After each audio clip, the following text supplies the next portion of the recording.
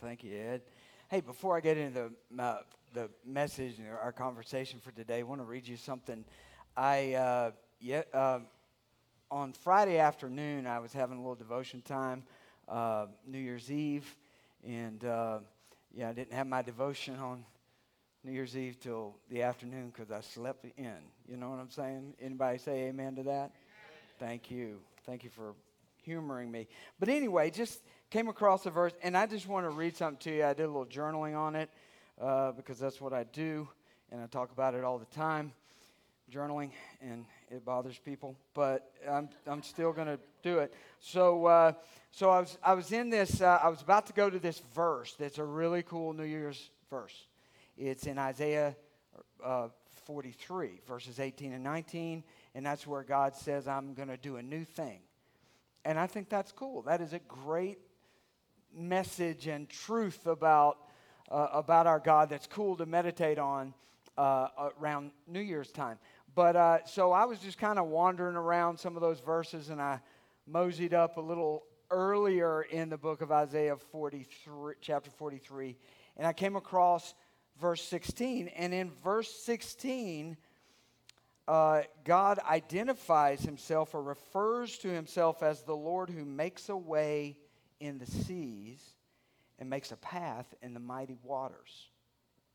And I thought that was cool because it's obviously, well, and you read it, you find out he's kind of like doing a remembrance, a highlight reel through that prophecy to remind the children of Israel of how he got them through the Red Sea when they crossed through the water and when they were coming out of Egypt. And so it's kind of a reminder of that. But then God, after that, goes on to say, I'm still in the business of doing that type of thing.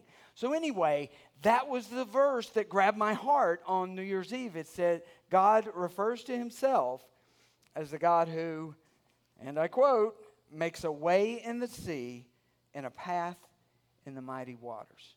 And so I just want to read what I wrote because I think it's a word for us to grab a hold to around New Year's here as a church family. And I wrote, it occurs to me that the Lord always makes a way. The Lord always makes a way. And then before I continued, I had the thought in my head, well, what about if we believe that God makes a way, and we sing the song Waymaker, everybody loves Waymaker, right? Awesome. Woo. But if we believe that God makes a way, and then we go through a year or two or 3 or 10, where it doesn't seem like he did make a way. You know what I'm saying? Where it seems like, whoa, where's that way? Still waiting on it, you know? What do we do? What happens? What's going on when God's not coming through the way we hoped he would or how we've been praying for him to for so long? And so I said, I wrote down here, the Lord makes a way always, even when it doesn't look like he's making a way, even in defeat or perhaps even in death. Even when or if no answer comes, a battle is lost, we are not rescued, a martyr falls to the sword, a prayer request isn't granted, even then he prevails. Even then God prevails. He accomplishes his purposes. He brings us home. He tells our stories. He always makes a way. So I just think that was a word I wanted to throw out there on New Year's, or around the New Year's time, that even when I don't see it, he's working. Amen? Even when I don't feel it, he's working. He never stops. He never stops working.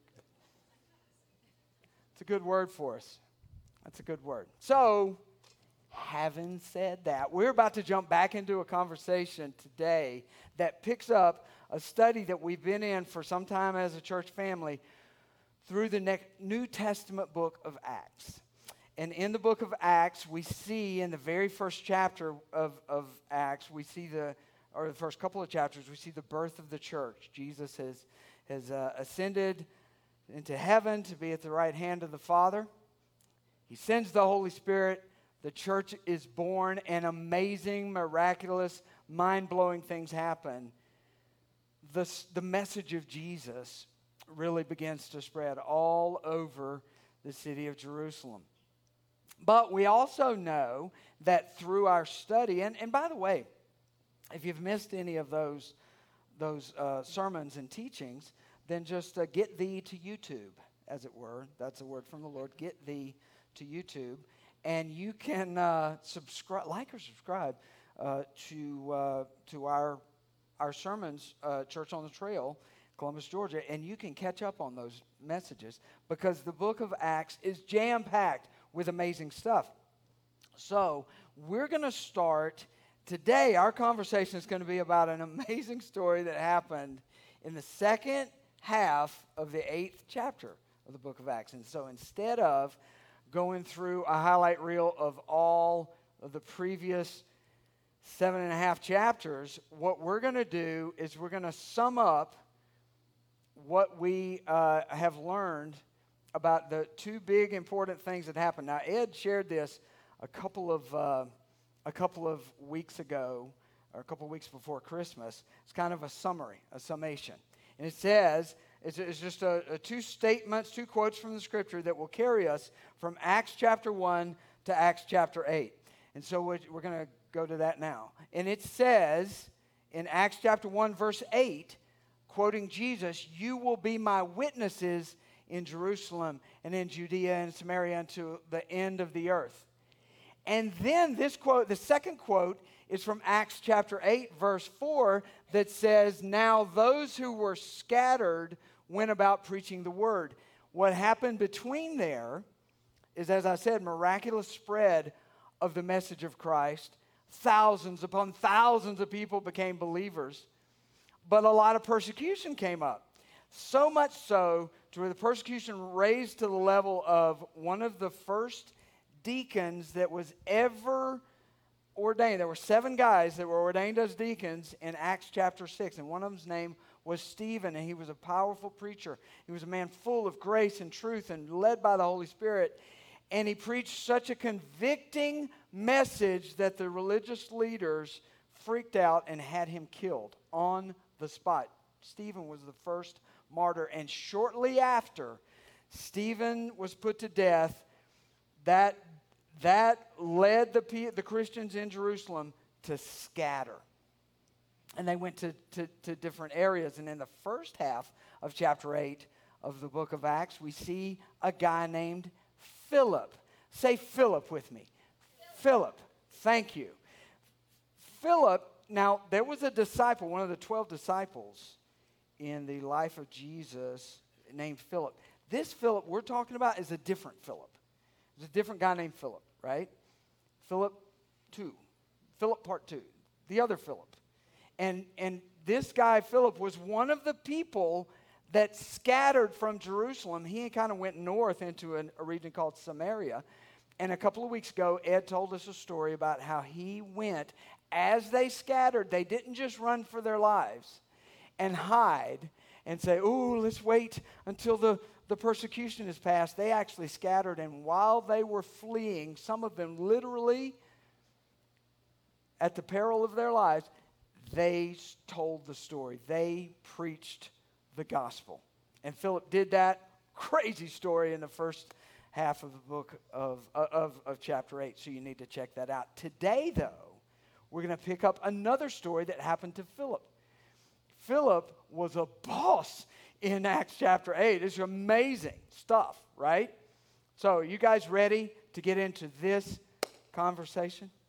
Are you? All right, so here's what you need to know before we get into it. We see that these people who scattered didn't scatter just out of necessity. They scattered and realized they were on mission.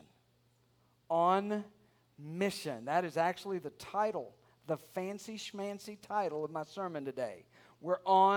They were on mission, and guess who else is on mission? You and I. We are on mission as we go through our lives with, as Ed was saying just a few minutes ago, the responsibility, the calling to spread the good news of Jesus. The good news about Jesus Christ. The church Bible word for good news is the gospel.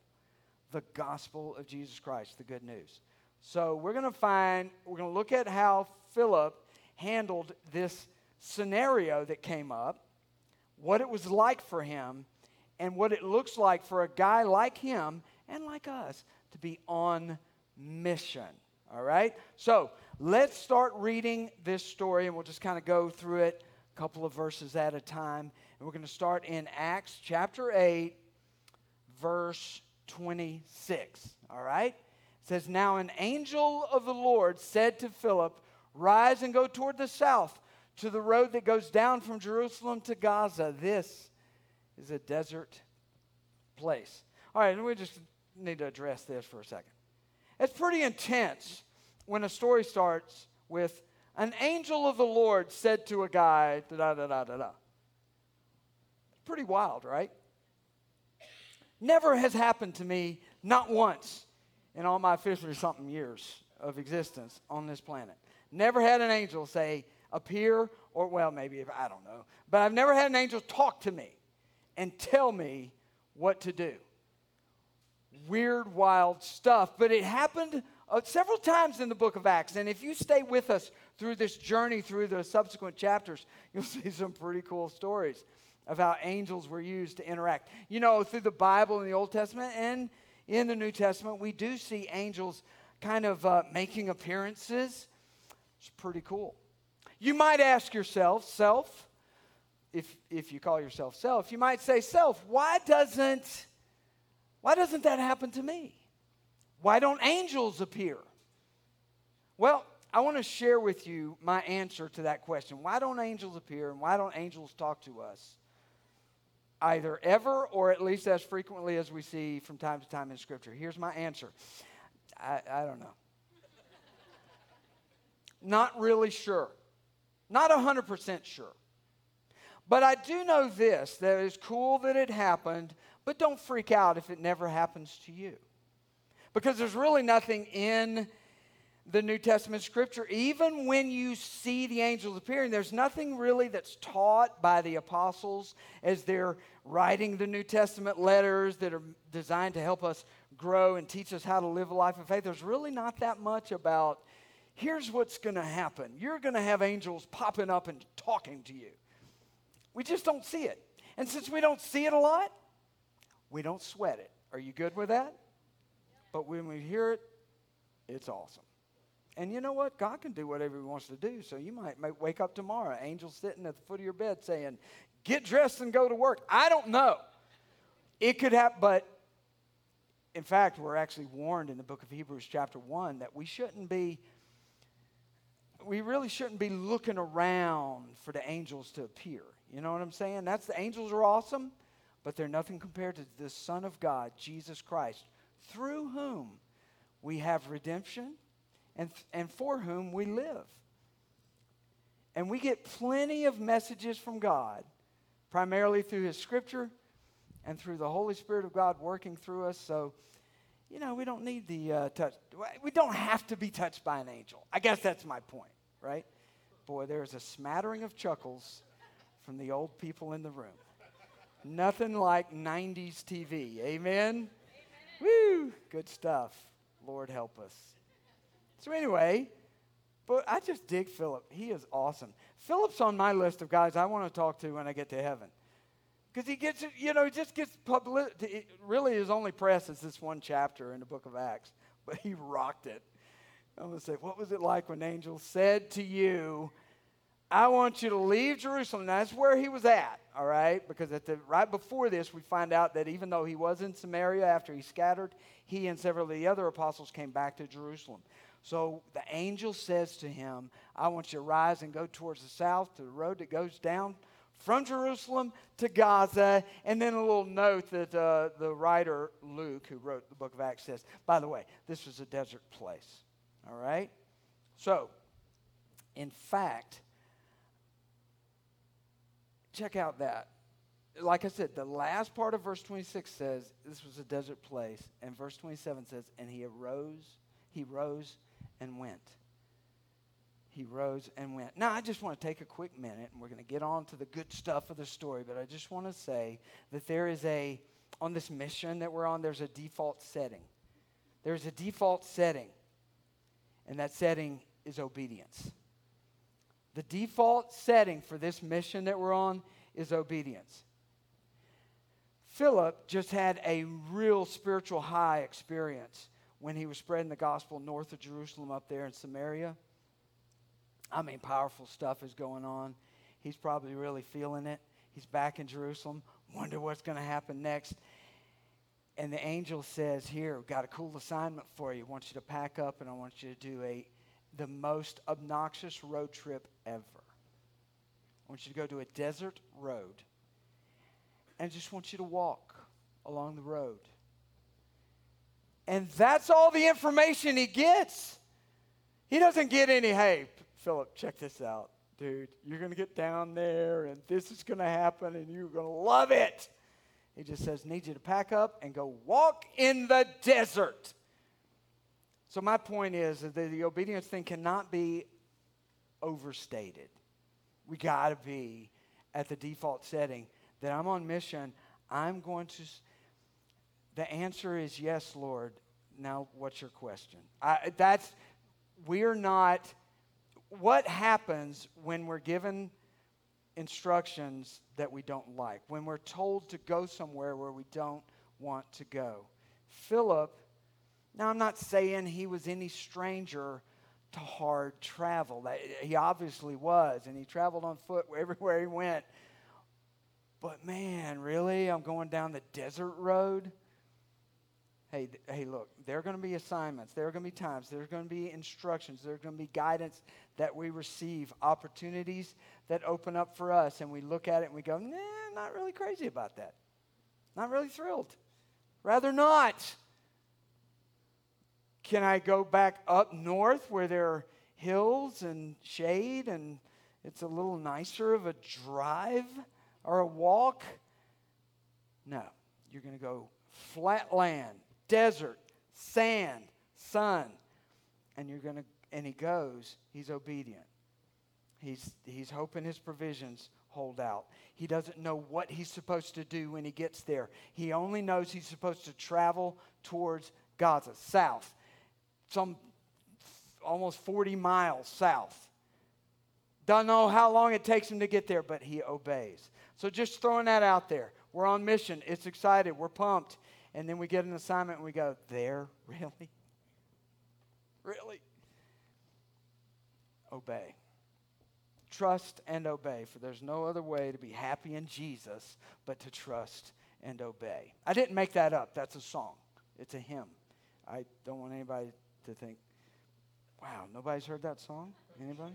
Okay. Moving on. All right, so let's look at verses 27 and 28. And he arose and went.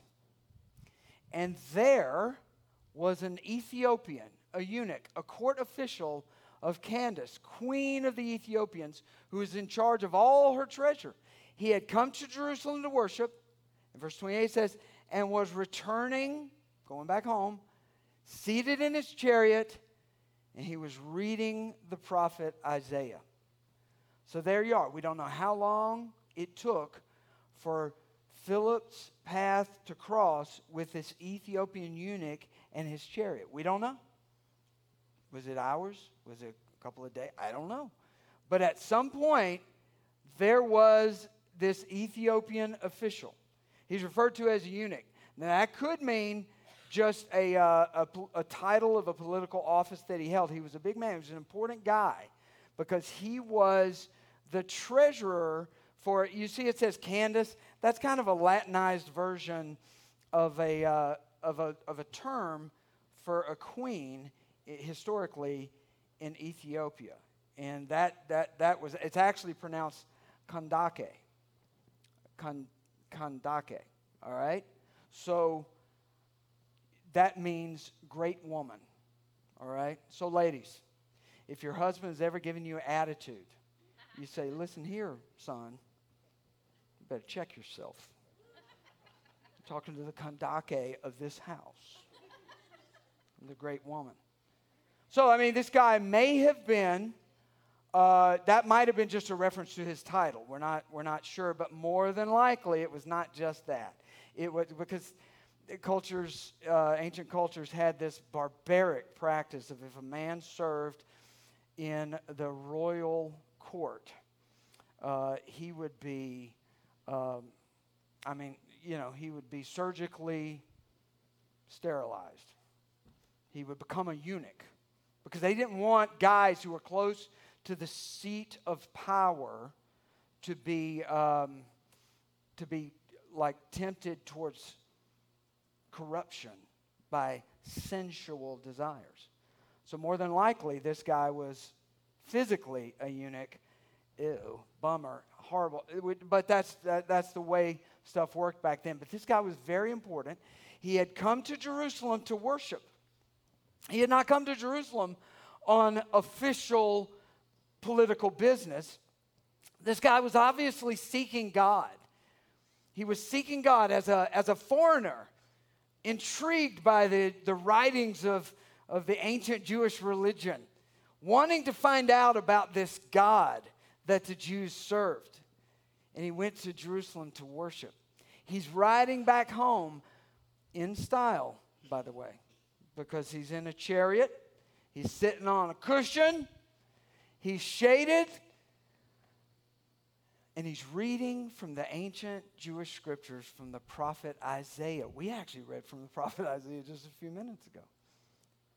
So here's Philip, and he goes, what do you know? The angel told me to come down here. And look, a chariot. Interesting. Then, let's look at verse 29. This is the cool part. This is when the good stuff starts, right? In verse 29, the Spirit said to Philip, the Holy Spirit, the third member of the Trinity, God the Father, God the Son, God the Holy Spirit, the Spirit spoke to Philip and said, go over and join this chariot. Go over and join this chariot. I want to give you a truth about our mission, a mission truth. You guys ready for this? A mission truth. The Holy Spirit speaks to Christ followers. The Holy Spirit speaks to Christ followers. Have you ever been creeped out by somebody who in a conversation, a Christian, a believer, in their conversation, they use the phrase, God told me, and then goes on to say something? Let's be honest. Has that ever freaked you out a little bit? You kind of raise your eyebrows and you're like, really? Dude, seriously? God told you? Did he now? Really? Well, here's the thing. And I understand, because that can kind of creep me out too. But here's the truth. The Holy Spirit is not the Holy Spirit's not an angel. The Holy Spirit is not a human being. The Holy Spirit is a third member of the Trinity. The Holy Spirit is God. And the Holy Spirit speaks and talks and tells things to Christ followers. Now, I'm going to tell you straight up, it is never supposed to be something that leads to pridefulness or creepiness. It's just not. But it's a thing. And it happens. God speaks to his children. Straight up. He speaks. He drops messages to us. And when he does, it's just like when the Holy Spirit said to Philip, go up beside that chariot. It happens. And we should get used to it. And we should not be creeped out by it. We should also not be creepy when we talk to other people about it. But I'm telling you, Jesus himself taught us. A little bit in the book of John, a little bit in chapter 14, and a lot in chapter 16. And he told us. He told the disciples, but he was, and to us through the scriptures, Jesus himself tells us that the Holy Spirit has many roles that he plays in our life, including, but not limited to, guiding us into all truth, teaching us. And I'm telling you, that's not just, that's a verbal thing. That happens. All right? Now, I will ask Philip when we get to heaven. I said, was it audible? Did you hear a voice or not? Because here's the deal. In my life, I really can't remember that I ever one time heard the audible voice of God speaking to me. Never once. I'm not saying I wouldn't mind it. I do think it would freak me out, though. Let's be honest. Would it not? Morgan Freeman's voice. Well, sorry. That was not necessary. But wouldn't mind it, I don't think. But I know that on many, many occasions, with regularity, God speaks to me. He speaks to me through his Holy Spirit.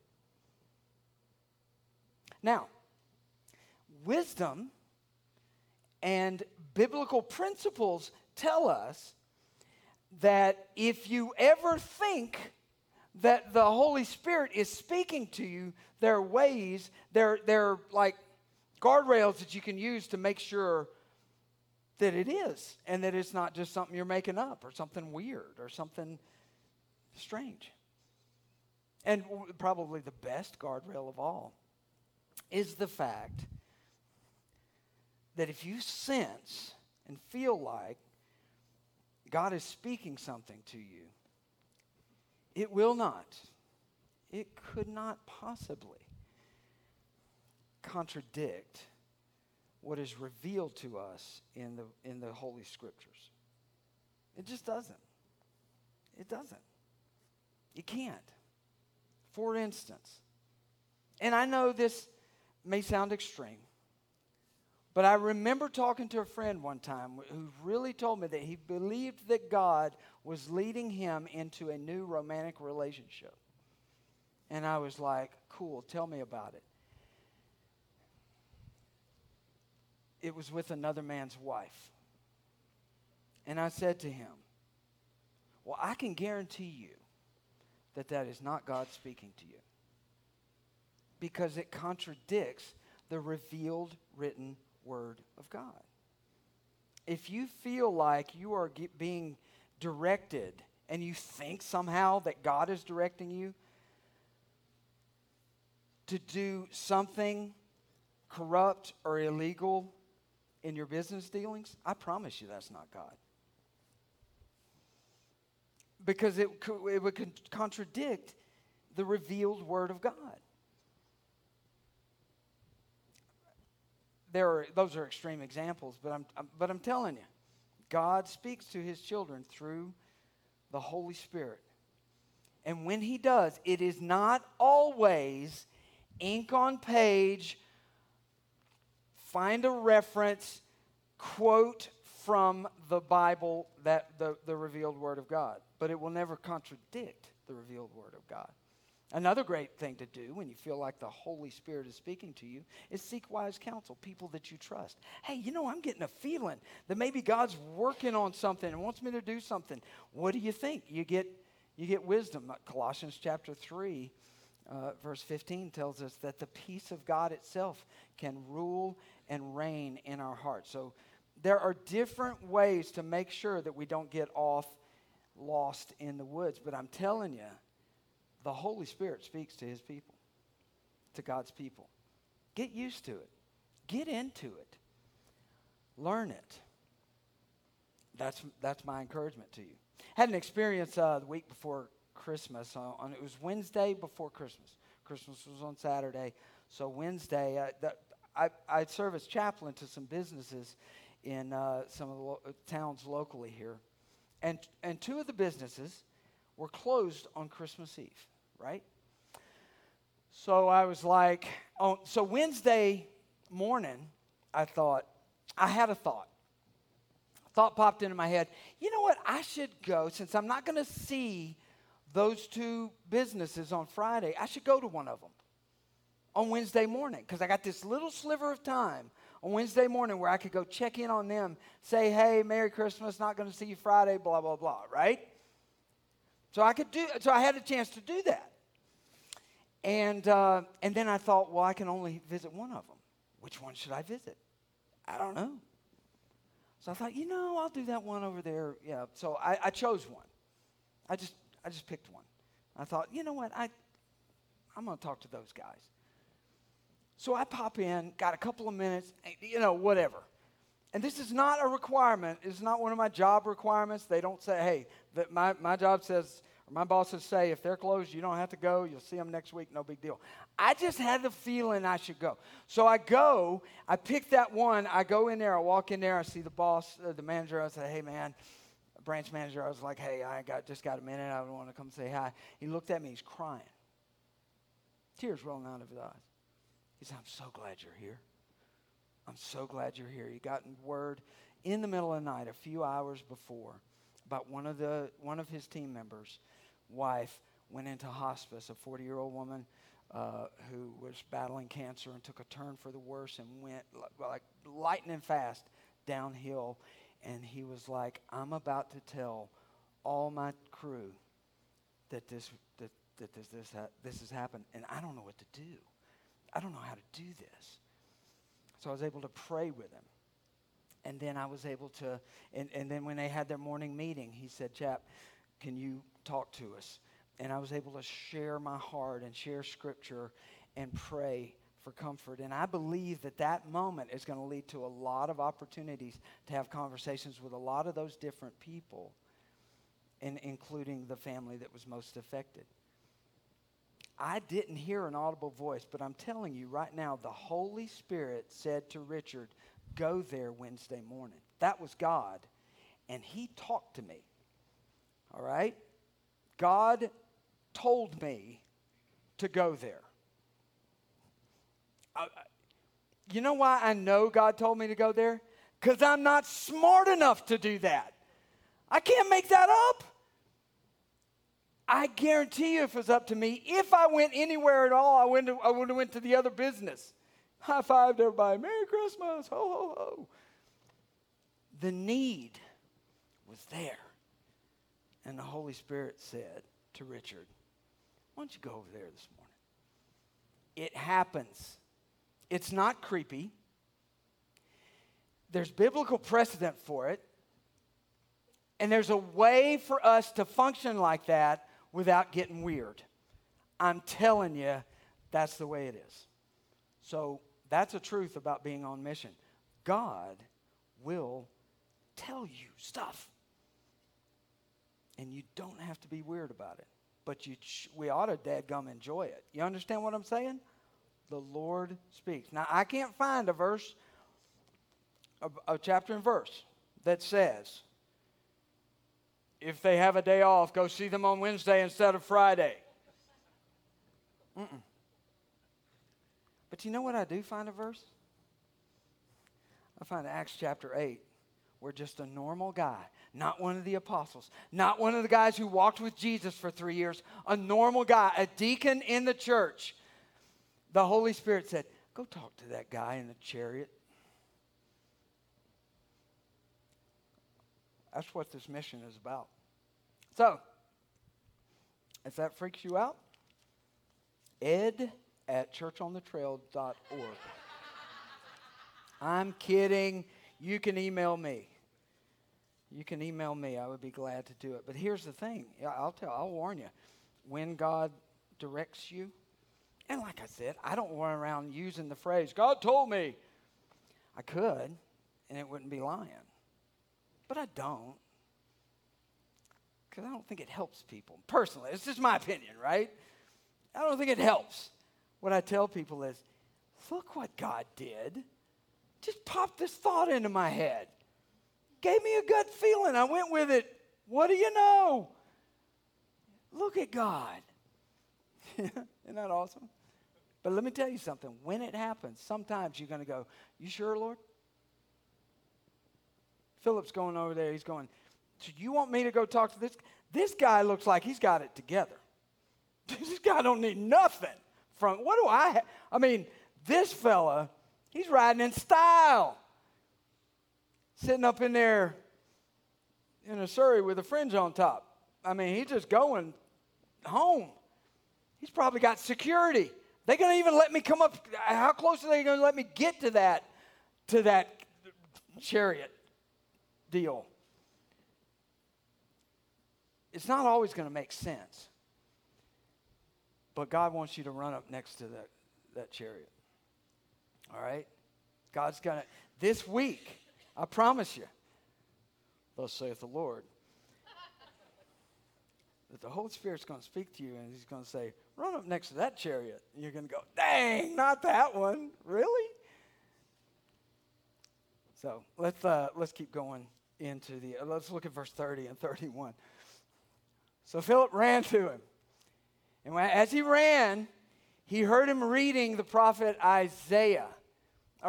We heard from earlier, but he heard him reading the scriptures, the prophet, right? So he's reading out loud. This guy's in his chariot going, Isaiah, and he's reading it, and he hears it, and he asks, do you understand what you're reading? And the man said, how can I unless someone guides me? And he, the Ethiopian guy, invited Philip to come up and sit with him. Now Philip's riding in style. He's sitting on a cushion. He's like, man, this is not a bad assignment after all. Look at me. I have such a bad attitude. All right, so here's how it works. Philip says, okay, Holy Spirit, I'll jog up to this chariot. And he's jogging. I don't know if he had to encounter security. We don't know. It'll be something we can ask him. But he's jogging. He goes, what's up? Running, right? Couldn't help but overhear you reading the prophet Isaiah. It's just, couldn't help but hear that you're reading. Do you understand what you're reading?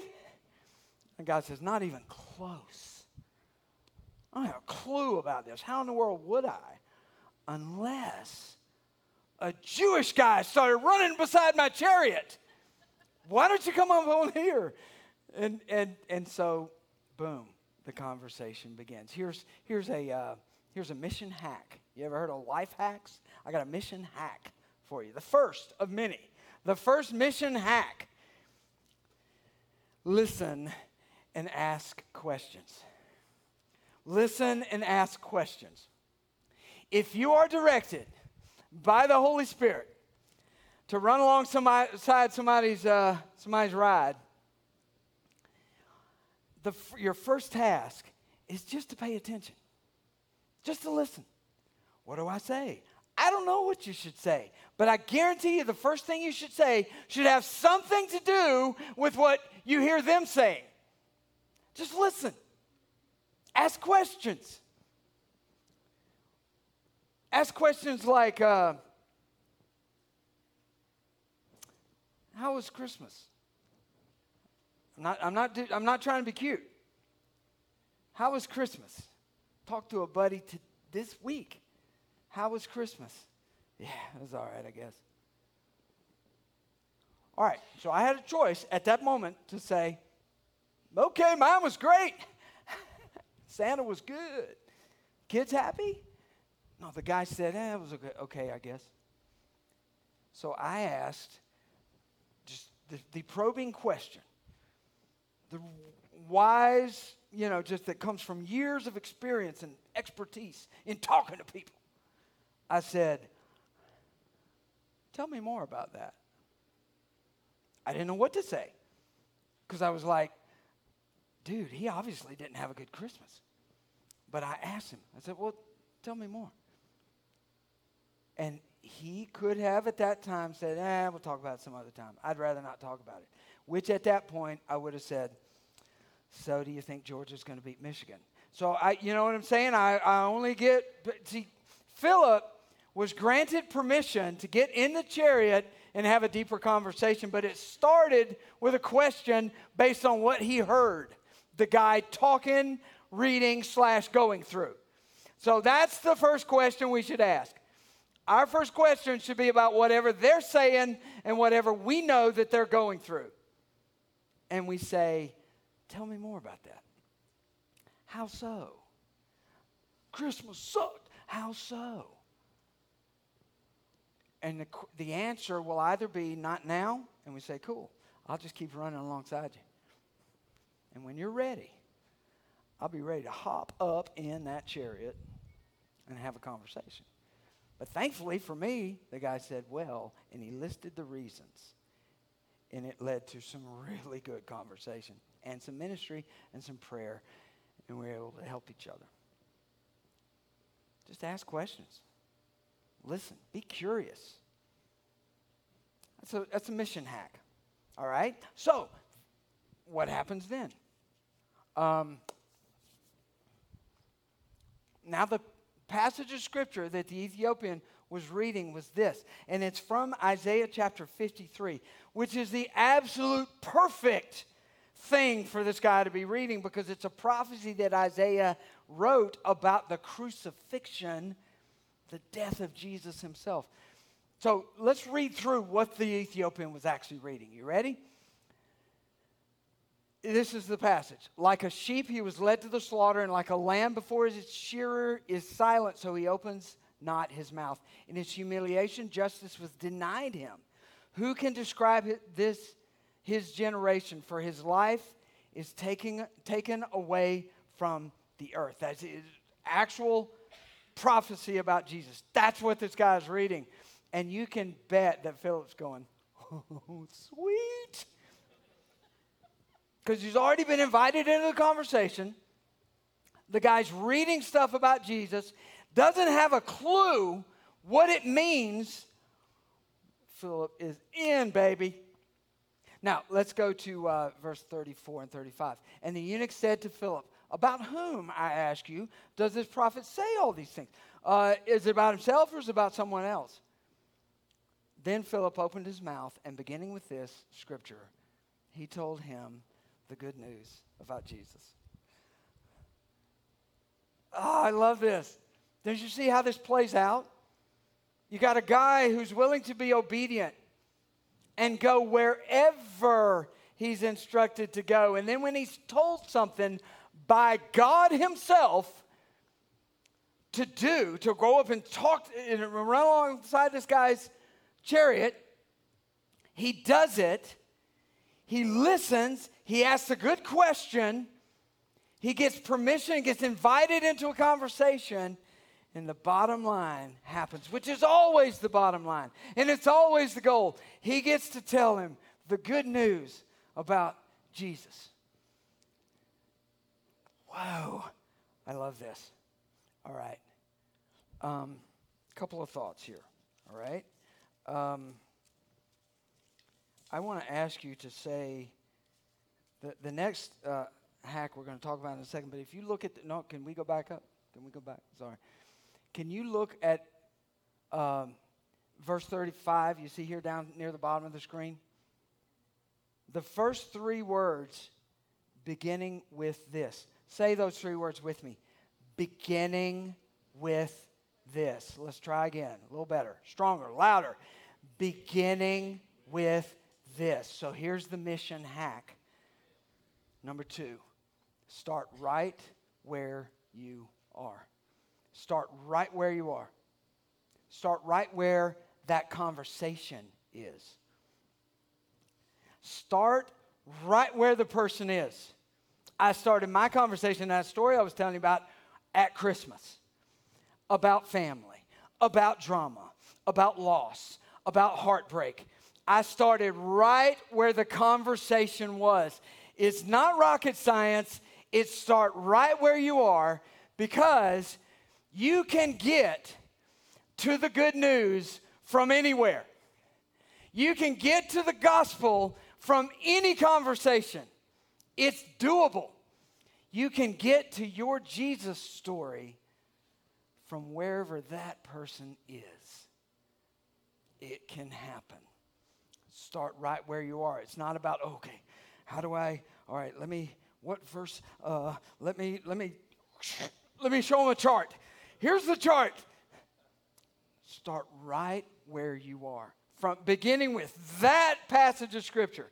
And you know from there, Philip went, boom, and he went to other prophecies about Jesus, and he was able to tell him the good news. He was able to spread the good news. Now, the next thing, let's go back to those verses, verse 34 and 35. It says, Philip, beginning with this scripture, he told him the good news about Jesus. The good news. And that's the mission focus. The mission focus is always the Jesus story. The simple but powerful, mind-blowing Jesus story. That we as people, both the person you're talking to and you yourself, we were dead in our sin. Sin didn't make us bad people. Sin makes us dead people. And we were spiritually dead, created by God,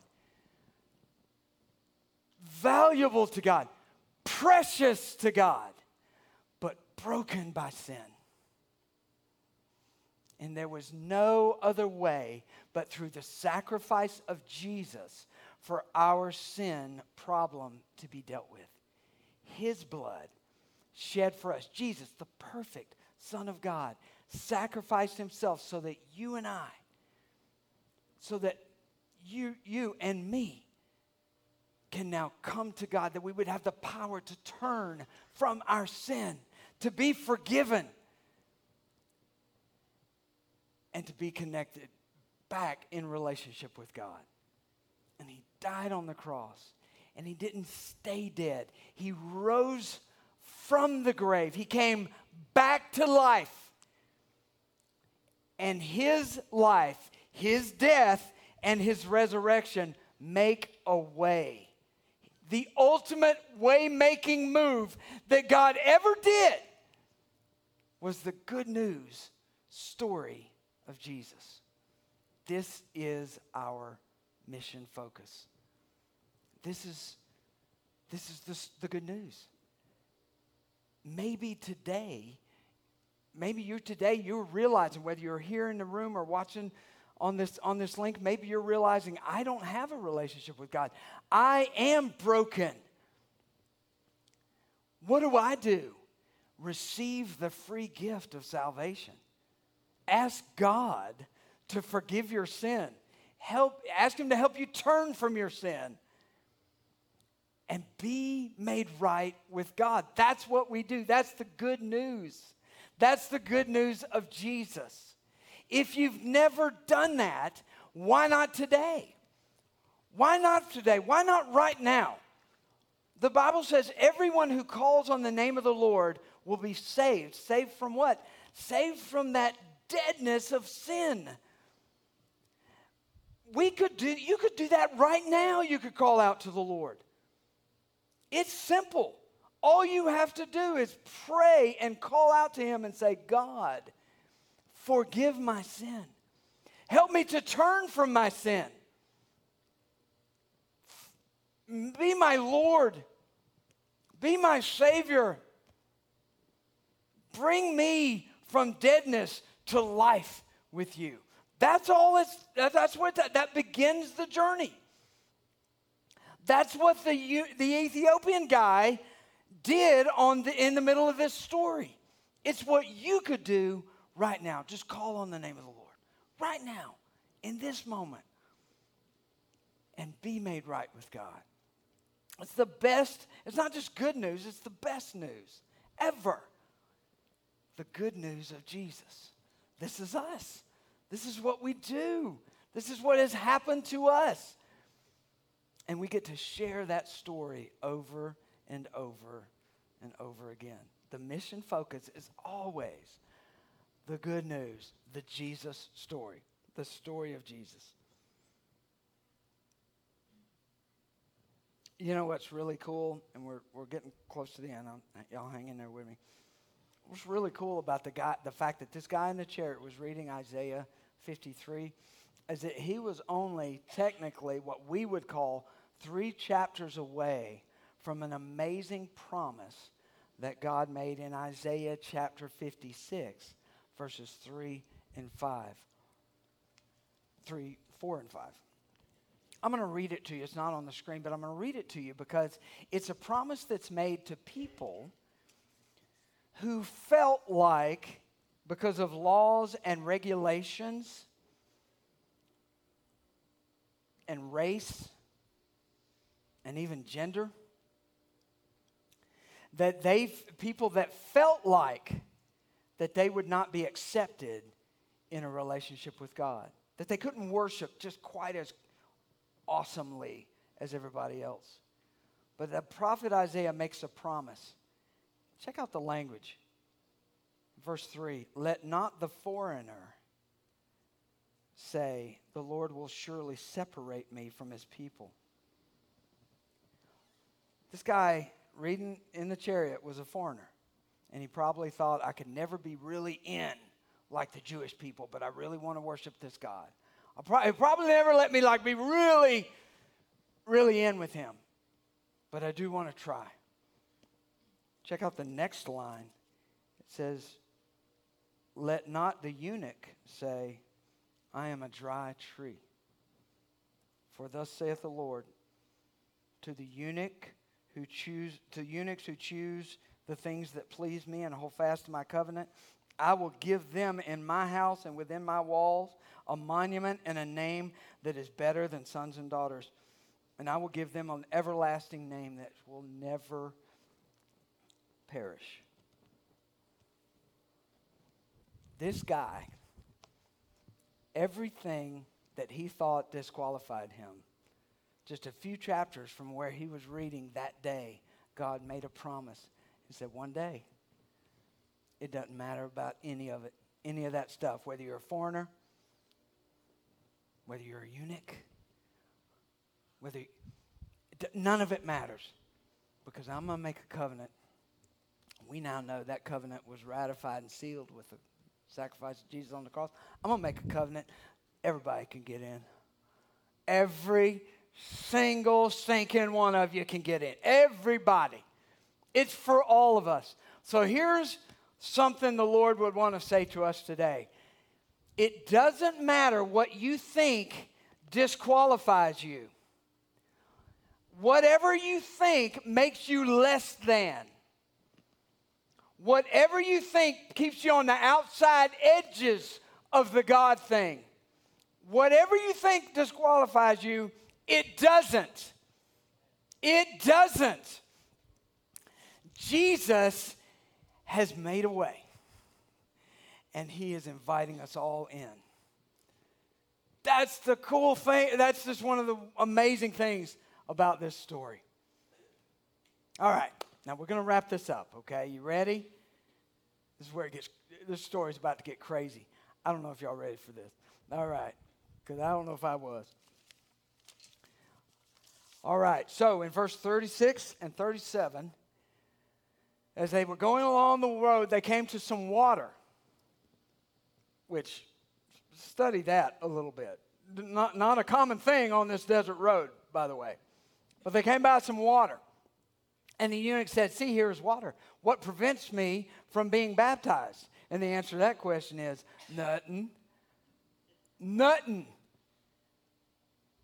prevents you from being baptized. And then verse 37, and Philip said, if you believe with all your heart, you may. And the eunuch replied, I believe that Jesus Christ is the Son of God. Hey, we don't have a lot of time, but I just need to mention that in your Bible, you might notice that verse 37 might be missing, or it might be at the bottom in a footnote. New Testament compiled from manuscripts in the early centuries of the church, right?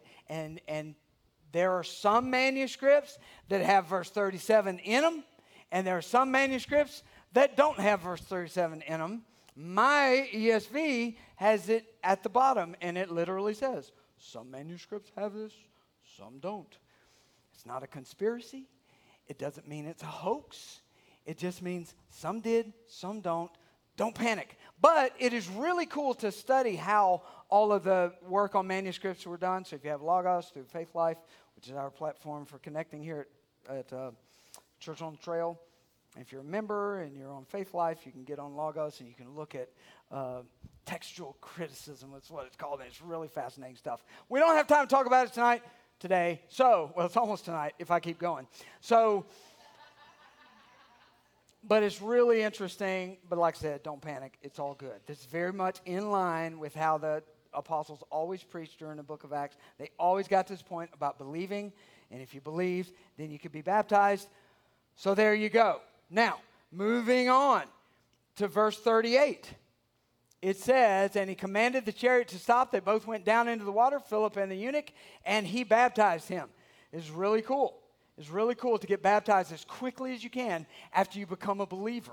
So if maybe earlier today, like 5 or 10 minutes ago, if you became a believer by praying the prayer that I kind of led us through, let us know. Let us know. We'd like to baptize you. It's a great thing. And we'll teach you all about what the baptism moment is about. But this is a great thing. All right? So, verse 39, here's where it gets funky. All right? And when they came up out of the water, the Spirit of the Lord carried Philip away. And the eunuch saw him no more and went on his way rejoicing. Philip disappeared. He literally, he was gone. Like vaporized. Come up out of the water. Now, what would you do if that happened at one of our God plunges? Ed, Father, Son, Holy Spirit, pull somebody up, he's gone. Where'd he go? I don't know. That would be a trip, wouldn't it? Philip was taken by the Spirit of God, and we'll find out here in just a second what happened, but the eunuch was like, dude, this is so cool. This guy's running up beside my chariot. Just who I needed at the time. Pops in the chariot. I understand. I believe. I make a faith decision. I get baptized, and he's gone. I cannot wait to tell this story. And he did. And he went back to Ethiopia. And the gospel, the good news of Jesus, spread through this man to a whole other people group. How cool is that? Now let's go to the next verse. But Philip found himself at another town called Azotus. And as he passed through, he preached the gospel to all the towns until he came to Caesarea. So think about Philip. He baptizes the guy. Suddenly, he's standing in the middle of another town. What just happened? I just can't wait to talk to him about this. You know, all the movies that we see with special effects, we can almost visualize, like he's going through this vortex. Maybe he does a superhero, landing on the knee or whatever. And what does he do? Does he freak out? What just happened? Do I have my bag? Do I have my water? What am I doing? You know what he does? He's like, well, I'm just going to keep telling the story. So he starts preaching the gospel in that town. And then on his journey, he kind of just works his way north, kind of a coastal town or almost on the coast. And he's hitting all these towns until he lands in Caesarea, which is north, kind of in the northern region there. And that's where he settled. And that's all we know. Other than the fact that he ended up raising a family, had 4 daughters, all of which had the gift of prophecy. We'll get to that later in Acts. Imagine having a prophetess as a daughter. That'd be pretty cool. He had 4 of them. Man, yeah, they had it going on, man. And as a guy in Caesarea who is clearly still ministering to people, one day Paul is traveling through there, Paul the apostle, years and years later, and he needs a bed and breakfast. Philip's there. Boom. Here he is. And then they have a church meeting, and it's real. The Holy Spirit's moving, and another guy comes and prophesies something real important to Paul. Really cool stuff. But Philip ended up in Caesarea. So here's the last point, the mission hack. Number 3, expect the unexpected. Expect the unexpected. Do you think at any point Phil asked himself or asked God, how did I get here? How did I get here? I was baptizing a dude, And then I'm like, zoom, suddenly in another town. In real time, instantly. I got beamed, Star Trek-like, zoom, to one. Transported is one of the words that people use. This is wild. Weird, wild stuff. How did I get here? Wonder why that doesn't happen now. You know, why doesn't God like transport me around Atlanta? You know, traffic. If I need to go north, can he just, you know? Why doesn't that happen?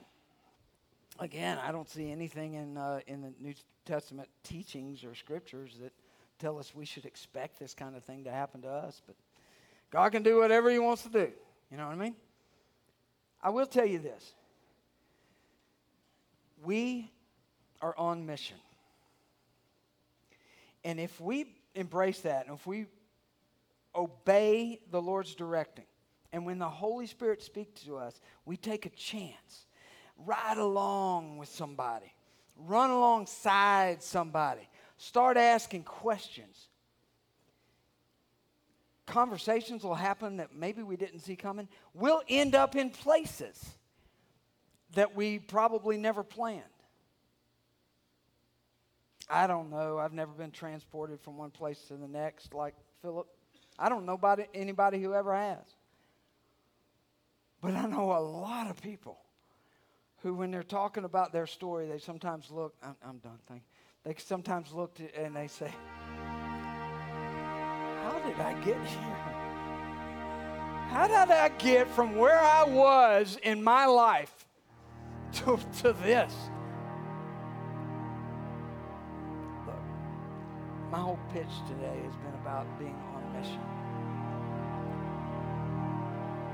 If you and I, if we were to accept the invitation to be on mission for God, it's kind of a lot of what we talked about, even Ed and I here last Sunday. Go back and watch that one too.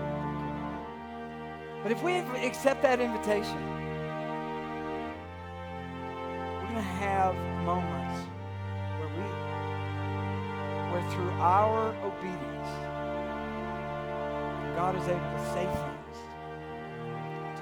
don't understand what they're reading. The people who don't understand what they're going through. The people who can't put two and two together about the craziness or the trauma, the pain of their lives, the shame or the guilt that they're dealing with and trying to work off and hoping that maybe they could be good enough to just be led in the building of faith, so to speak. But God could take our lives and he could plant us up alongside somebody's chariot, somebody's conversations, and he might could take our words and our conversations and make a difference. Doesn't make us experts, doesn't make us professionals, doesn't mean we have all the answers. You know what it means? We're just lantern holders. We're on a path, and we're walking this path of faith, and we come alongside and we say, would you like, I don't have it all together, but I tell you what, we could walk together, you and I. Come, I've got a lantern, and maybe this will help us find our way. Have you ever had a conversation with someone where you said to them,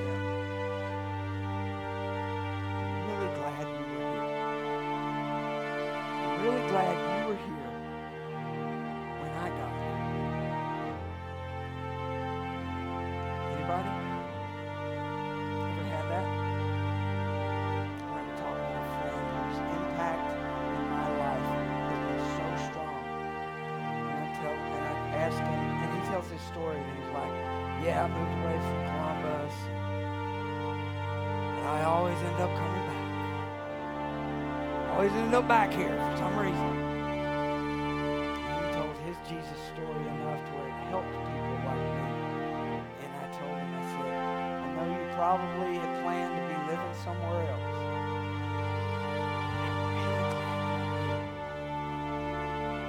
That could be us. That could be us people that we might not even know yet or not know well. And they need somebody to talk to. They need somebody to help them try to understand stuff. And one day they might be looking at you and say, I'm really glad you're here. That could be us. Is that an invitation that you feel like you could accept? Is that an invitation that you're willing to jump in on? Is that a road? Could we walk this desert road together? And could we do that? And could we just see who it is that God brings along our path? And see who it is that God says, go talk to them. Go ask them. Just be there when they're ready to ask you to ride along. Will you join us on that journey? Will you come and be a part of that mission with us?